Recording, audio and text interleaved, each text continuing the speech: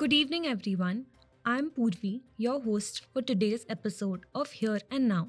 Welcome to the 46th episode of our podcast, your go to source for the latest news and updates in the insurance industry.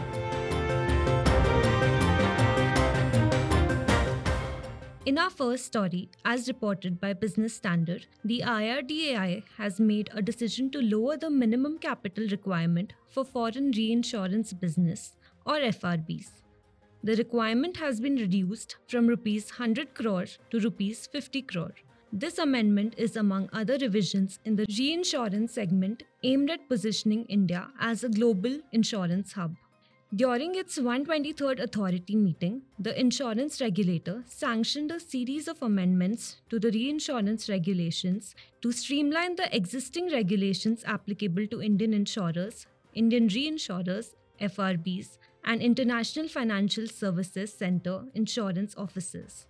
Moving on, as reported by Digital Journal, insights from a report by Fact.mr shed light on the dynamic landscape of the global travel insurance market. The global travel insurance market is estimated at $48.2 billion in 2023, with a projected market valuation of $96.6 billion for 2033, expanding rapidly at a CAGR of 7.2% over the next 10 years.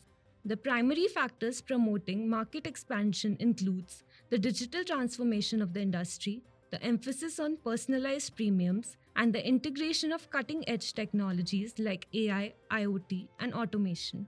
In our last story, as reported by Patrika, the cost of medical treatment in India has been on the rise, resulting in a considerable impact on health insurance premiums. Data from a report by Policy Bazaar reveals that the expenses related to diseases requiring hospitalizations have surged by a staggering 160% since 2018, indicating more than a twofold increase. While retail inflation in India has risen by around 5.7% annually over the past 5 years, the medical sector's inflation has outpaced this, surpassing 14% annually. According to the India Retirement Index study conducted by Cantor, there's a notable shift in Indians' retirement planning strategies. 59% of individuals are now prioritizing health considerations due to the escalating cost of medical treatment. This trend has led to an increased emphasis on health insurance alongside life insurance. So that concludes today's episode. We hope you found these new stories informative and insightful. Stay tuned with Here and Now with more such exciting updates. Thank you for listening. Until next time, take care and have a great weekend.